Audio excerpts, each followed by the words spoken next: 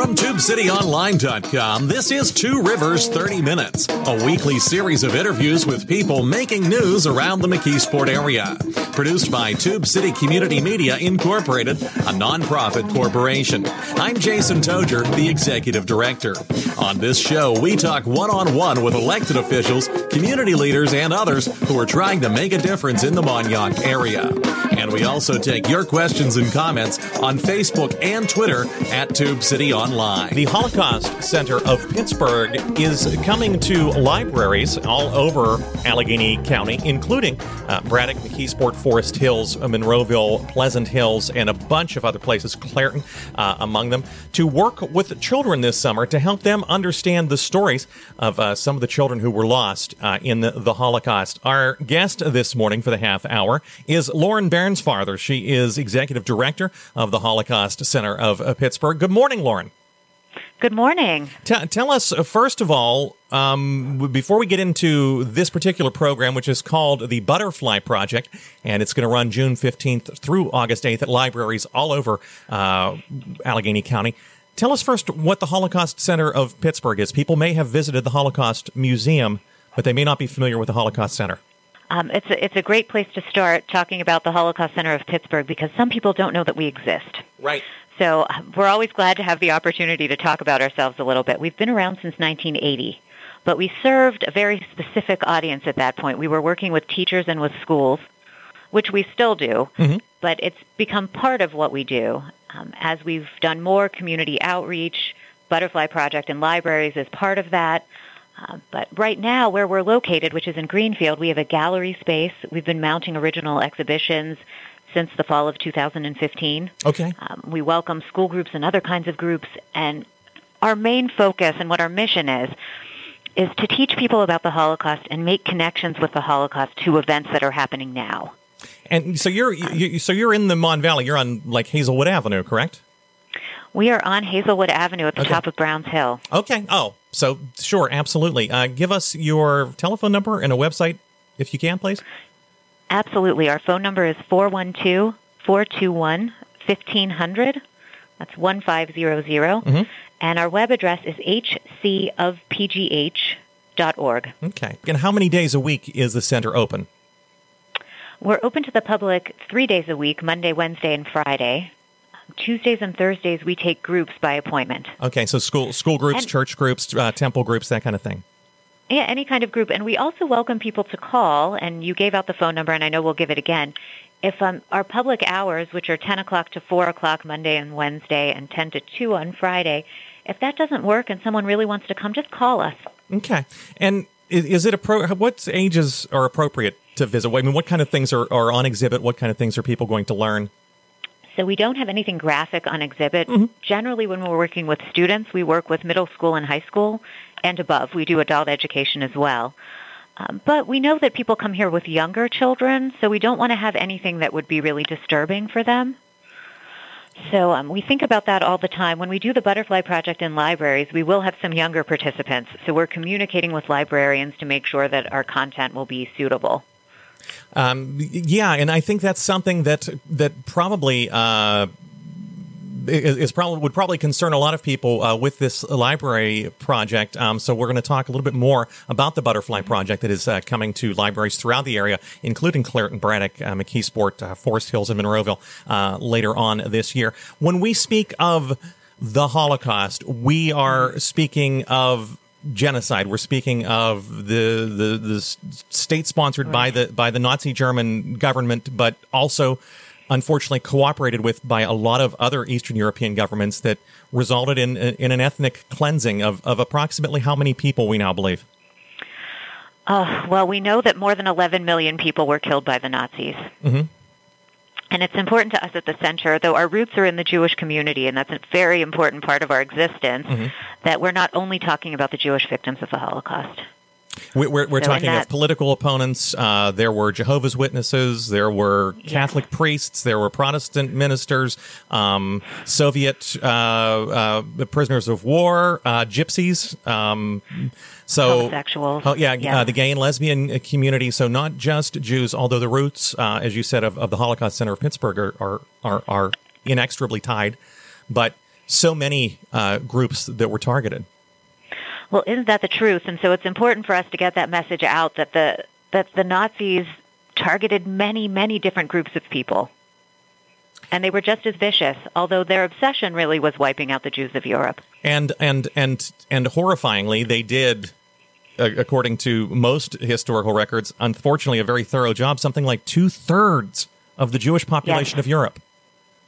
Yes, that's exactly right. That's staggering. I mean, that is mind-blowing until you go back and you look at the historical record and you see that, there was this vibrant ethnic and religious Jewish culture in Europe at the first part of the 20th century, and then by 1945, it's gone. It's wiped out. It's dispersed either throughout the world or so many people who died in what is now known as the Holocaust. That is exactly right. It destroyed. Not only did it destroy Jewish culture in Europe, it destroyed a lot of European culture. Yes. So, I mean, the Nazis were basically killing their own culture. Yeah, it's a terrible time. Lauren Bairnsfather is executive director of the Holocaust Center of Pittsburgh, HC of pgh.org, or 412-421-1500. They are going to be working through the help of the Heinz Endowments in libraries throughout our listening area, including our Mon Valley libraries here in McKeesport, Clairton, Braddock, Forest Hills, Monroeville, to help children learn about the Holocaust in an appropriate way for children. You said the center was started in 1980. What was the impetus back then? And I think that's probably before you got there. But what was the impetus? I'm sorry, that was funny. It was a little bit before I got. A little bit before I got. A little bit before you got there. But what was the impetus for founding it in 1980? Why 1980? What was happening? Well, this is really a great question. So what was happening in Pittsburgh was that children of Holocaust survivors were meeting together really in support groups. And a lot of what they talked about was that they didn't know what their parents' experiences had been. Over time, Holocaust survivors joined the group, but often it was not the parents of the men and women who were already in this second-generation kind of group. They decided that there was a need to do something to be sure that people were learning about the Holocaust, and it evolved with community support into a Holocaust center. The timing is very interesting. In 1981, there was a gathering of Holocaust survivors in Jerusalem. After that, a lot of cities started educational resource centers. Ours was actually ahead of the curve. Yeah. We had an educational resource center about the Holocaust long before many cities in this country. Why do you think... Now there are about 80. Yeah, why do you think that is? Why do you think Pittsburgh was ahead of the curve? Which is not always... The joke, of course, in Pittsburgh is that we're not always ahead of the curve, but why in this case were we? I would say that it has to do with the vitality of the survivor community and of their children, who are still very much a part of what we do here, even though, of course, we don't have very many survivors anymore. Well, and I was thinking the vibrancy of the Jewish community, not just in Pittsburgh, largely centered in the East End, but also in the Mon Valley, in towns like McKeesport and Monessen and Clairton, which all had synagogues and ethnic and religious Jewish communities. And plus, education has always been an important part of life here in Pittsburgh. Yes, and I wanted to add that there were Holocaust survivors, of course, in McKeesport. And I was just about to ask, that segues into my next question. We're going to have to take a break here in a minute or two, but that segues into my next question. Was anybody ever able to get any kind of a number of how many Holocaust survivors ended up coming to the Pittsburgh area? Do you know? I've heard different numbers, but I would say that it was around 400. Okay. And you said in 1980 the children of survivors were starting to meet, so the second generation. Were their parents and grandparents talking about this? Because I can't imagine how hard this would have been to talk about. So most of them didn't have grandparents, although in some cases 2 generations were able to survive the Holocaust. And we have one survivor here who came with his father. They both survived. But were they passing stories down, or how were these stories? Not really. Yeah. Not really. So that's where this whole thing started, that the children of survivors were saying, we know there's something here, but my parents won't talk to me about it. Okay. And the other change that happened, and this is important for why the 1980s, is that that's around the time when we started to hear these stories of Jews resisting the Nazis. Okay. Prior to that, the story of the Holocaust and Jews in the Holocaust had been lambs to the slaughter. No one fought back. When, in fact, we know a lot of people fought back, and to survive, you had to fight back in some way. And we know of a lot of uprisings, Yeah, once those stories came out, then now there's pride in being a survivor. Whereas before, the way that survivors were treated, there was maybe some shame. Let's pause right there. When we come back, let's talk about the events that led to the founding of the Holocaust Center of Pittsburgh a little bit more, and then in a couple minutes, let's get into this butterfly project that's going to be done with school children at libraries this summer throughout the area. Okay? Okay, sounds good. Lauren Bairnsfather is executive director of the Holocaust Center of Pittsburgh. They are online at hcofpgh.org, or you can call them at 412-421-1500. They are in the Mon Valley area. They are on Hazelwood Avenue in Greenfield. And you are listening to Radio 81 WEDO, 1550 and 101.1 WZUM, the Pittsburgh Jazz Channel, Internet Radio, WMCK.FM, and TubeCityOnline.com. We'll be right back. You're listening to Two Rivers 30 Minutes. Support comes from the readers of TubeCityOnline.com and the Tube City Almanac, and we thank them for their support. If you'd like to contribute, please visit our website, call us at 412-614-9659, or email us at tubecitytiger@gmail.com. Welcome back. Our guest this morning, Lauren Bairnsfather. She is executive director of the Holocaust Center of Pittsburgh, hcofpgh.org, or you can call them at 412-421-1500. They are open 3 days a week, Mondays, Wednesdays, and Fridays in the Greenfield, Hazelwood area, but also can also accommodate groups by appointment. When we took the break, we were talking about the events that led to the children of Holocaust survivors in the Pittsburgh area founding the Holocaust Center of Pittsburgh. And as you pointed out a few minutes ago, was not just Jews, although that was unfortunately the Nazis single-minded determined to target that Jewish population in Europe, but it was also any political opponents. It was gypsies, it was Polish people, it was Jehovah's Witnesses, it was Catholic and Protestant priests who resisted the Nazis, it was the gay and lesbian community, it was ethnic Russians, all kinds of people. I mean, the estimate is up to 17 million, I saw at one point, but we know about 6 million European Jews exterminated there between 1933 and 1945, depending on where you put the numbers. One thing, you said the Holocaust Center was founded in 1980 in Pittsburgh, and one thing that also, it seems to me, was on the rise, and unfortunately, we're starting to see this on the rise again, there was a neo-Nazi movement on the rise in the late 1970s, early 1980s, particularly in England, but some of it in this country. There were Nazi rallies being held. The movie Skokie with Danny Kaye was made, I think, about that time. Was that another event that sort of led people to believe, hey, we need more education about this? I would say that that's one of the things that encouraged survivors to start to tell their stories. So you asked earlier if the children of survivors were hearing stories from their parents or from their grandparents, if they were lucky enough to have grandparents that survived. Yeah. And the answer was no to a certain point, but around the 1980s could have been because of the rise of neo-Nazis. The March in Skokie is famous.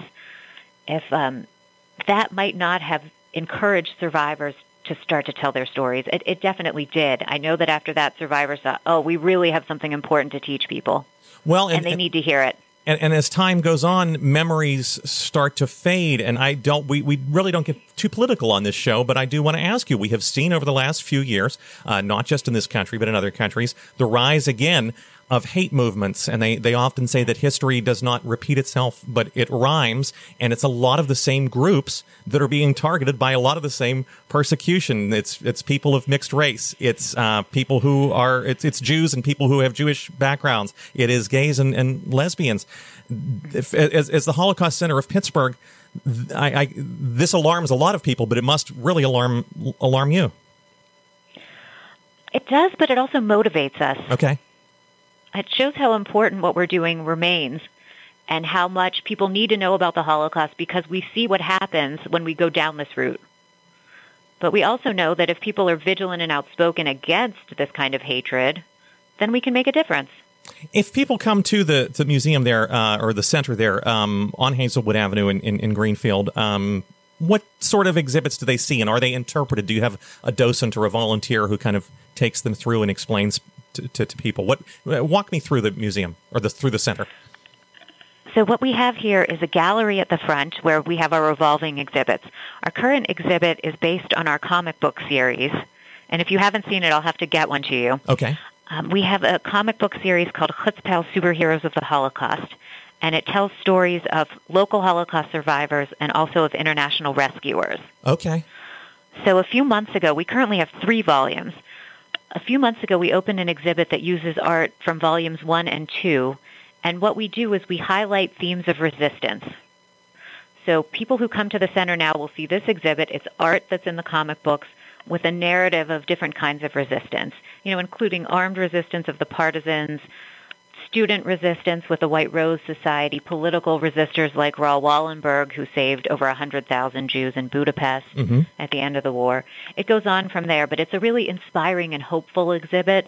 When we can do that, we want to do it. So people can come in and learn about the Holocaust, but also learn about people who fought back and saved people at the risk of their own lives. Incredibly important stuff.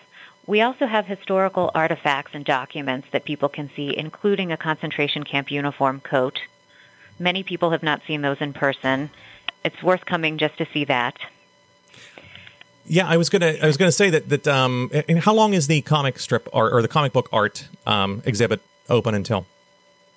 That will be up until September. Okay, so people have the all summer to see that, and it strikes me that 2 ways that young people have probably been exposed to the stories of the Holocaust. One would be Art Spiegelman's classic Maus graphic novels, which explore his own family's history through graphic novel form. And I, several years ago, read Will Eisner's graphic novel, The Plot, which talks about the hoax and some of the propaganda that led directly to the political policies that then led to the Holocaust. So it's not far-fetched at all to be telling these stories in graphic novel form, is it?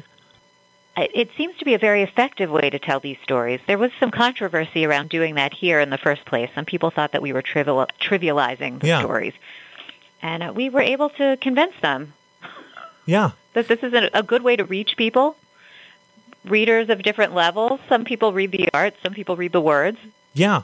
I think the art, the pictures combined with the words is what really drives it home in a way that the words on the page, it becomes statistics. It starts to blur almost. I mean, to imagine 17 million people or to imagine 6 million Jews exterminated, that's almost a blur. It's almost a statistic. But if it's a picture, right?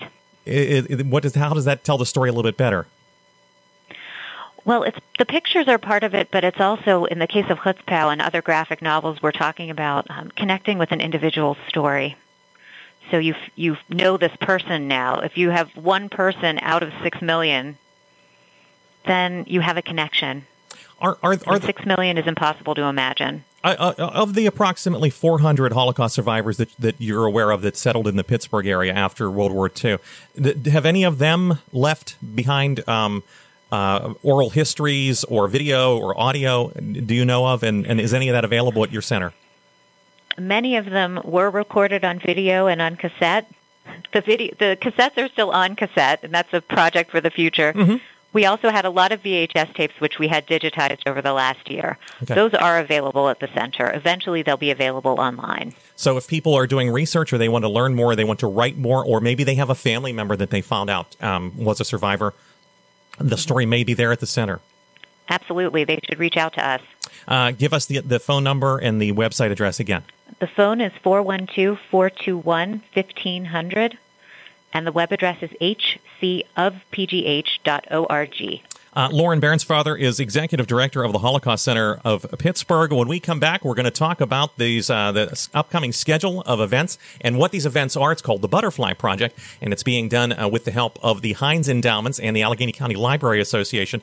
About 17 or 19 different libraries in Western Pennsylvania, including all of our Mon Valley libraries, I think, Clairton, Braddock, Forest Hills, Monroeville, McKeesport, are going to be participating. And this is a project for school children to learn the stories of specific children who died in the Holocaust. When we come back, can we describe that project a little bit better than I've done? Is that okay, Lauren? You've done pretty well, but yes, let's do that. Okay, we'll be right back here on Radio 81 WEDO, 1550 and 101.1 WZUM, the Pittsburgh Jazz Channel, Internet Radio, WMCK.FM, and TubeCityOnline.com. Stay tuned. We'll be back in 30 seconds to wrap things up. You're listening to Two Rivers 30 Minutes, a production of Tube City Community Media, Incorporated. We're looking for help in getting this show on the air and for help with other projects.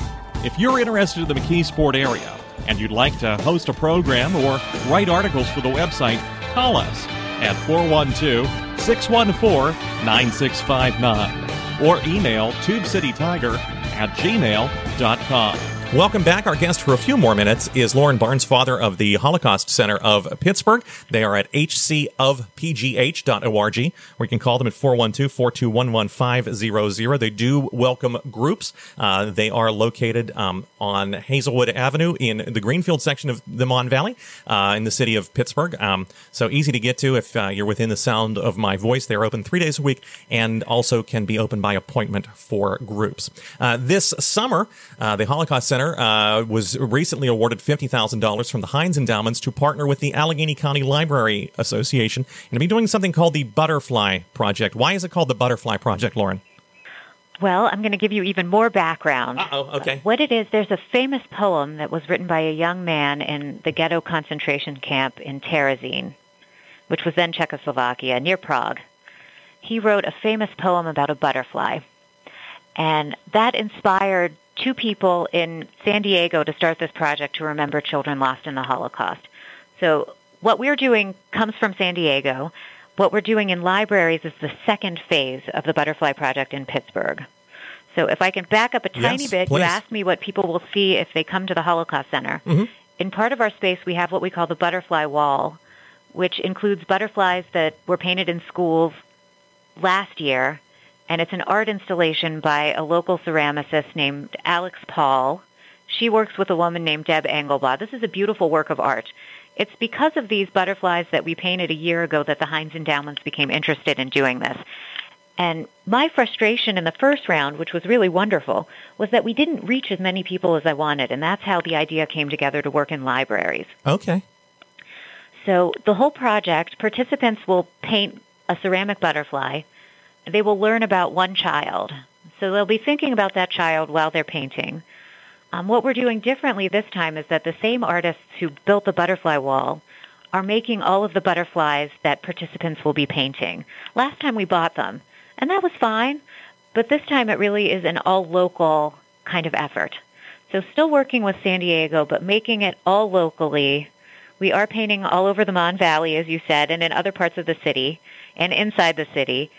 And each library will have their own exhibit afterwards. So the libraries that are painted in McKeesport will be on display in McKeesport when it's all said and done.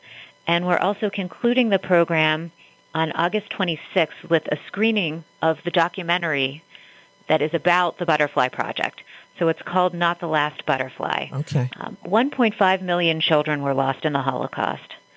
And it's actually a larger number if you include all of the different victim groups. They say 1.5 million Jewish children. Yeah. So 1/4 of the Jewish victims were children. Can you give us the dates, please? And I know people are in the car or they're only kind of partly listening, but can you give us the dates of when you'll be in the Mon Valley area?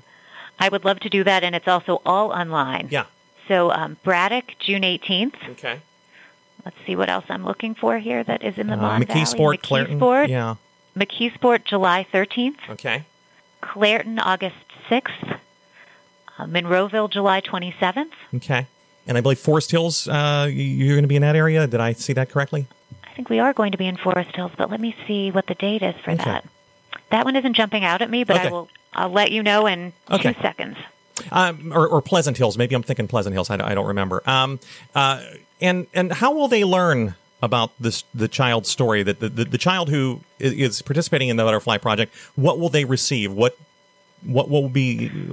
How will they get the story? They will receive a card with the story of a child. It'll include a photograph if one isn't available. We don't always have photographs of the victims, but if we have one, it'll be on that card. And how old are the children who can participate in this program? So ideally, it's middle school and older, but we will have some younger children. And so anyone who's listening who's planning to participate and has a child younger than, say, 10 years old, we will tailor the content so that it's more suitable for even younger children to participate. So what that means is we won't be that specific about what happened in the Holocaust. We have a lot of material so we can tailor this and make sure that, we don't want to cause any trauma for the participants. It's a beautiful experience. It involves painting and art. So generally people who leave this session, we'll feel hopeful. Well, in the few minutes we have left, how can parents, grandparents, aunts, and uncles talk to their kids about the Holocaust? Because I'm sure that's a question, a concern that someone who's going to bring a school-age child to this would be concerned about the trauma. What is the message you can convey to a young child?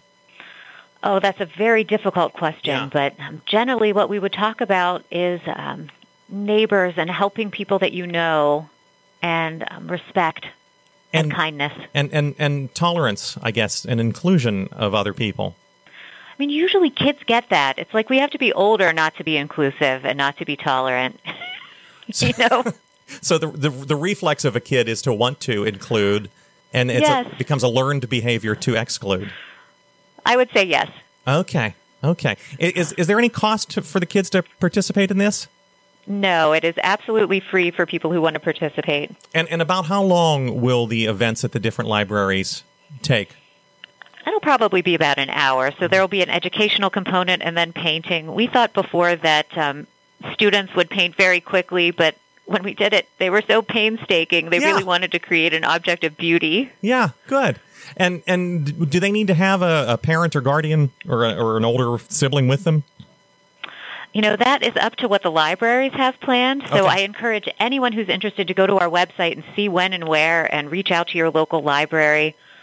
Please come. Okay. It's going to be beautiful, and we're excited to connect with so many different parts of the region. It's called the Butterfly Project. Give us your website address and your phone number once again. Okay, we are at hcofpgh.org or at 412-421-1500. And the current program, I believe it's called Chutzpah? Yes, Chutzpah, Superheroes of the Holocaust. The exhibit is The Art of Resistance. Okay. And we really haven't talked about the fact, and I know we're just about out of time, that the Holocaust Center of Pittsburgh was originally created by the Jewish Federation of Greater Pittsburgh. Is that true? And is the Jewish Federation still involved with the Holocaust Center? Yes. So technically we are part of the Jewish Federation. We operate under their nonprofit status. Okay. But we operate also fairly independently from the Jewish Federation. So we're very close, but we do most of our own fundraising, for example. And we partner with them. It's a very nice relationship. The way that we were started is we had the survivors and their children who wanted to do this. When we had support from the leaders of the Jewish Federation, then the whole thing got moving. Sure. Go ahead. Oh, I was going to say, so when I said that our roots are in the Jewish community, that's what I mean. Okay. And I really should say, too, that it's not just a Pittsburgh thing. You reach out into the panhandle of West Virginia and over into the eastern part of Ohio, correct? We're talking to Cleveland about doing a program. So, yes, and we were talking about that today. And when we say Pittsburgh, we don't really mean Pittsburgh. You don't mean the city of. You certainly mean the Mon Valley and all throughout western Pennsylvania and the tri-state area. Lauren Barron's father is director of the Holocaust Center of Pittsburgh. They are online at hcofpgh.org. They are coming to nearly 20 libraries in Allegheny County, including the libraries in our Mon Valley area, June 15th. Through August 8th with a program called the Butterfly Project for children, middle school and above, to learn about the Holocaust. Lauren, thank you so much for taking some time to talk with us today. Thank you. And thank you all for listening today to Radio 81 WEDO, 1550 and 101.1 WZUM, the Pittsburgh Jazz Channel, Internet Radio, WMCK.FM, and TubeCityOnline.com. So long for now. You've been listening to Two Rivers 30 Minutes, copyright Tube City Community Media, Incorporated.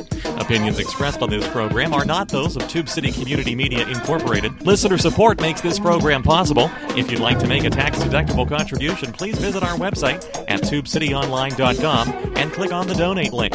You can also get a free subscription to this program and other podcasts at our website using Apple's iTunes or Stitcher.com. If you've got a question or comment, we hope you'll write to us. Our address is Tube City Community Media Incorporated, P.O. Box 94, McKeesport, PA 15134. You can email us at tubecitytiger@gmail.com or call us at area code 412-614-9659. And you can find us on Facebook and Twitter at Tube City Online.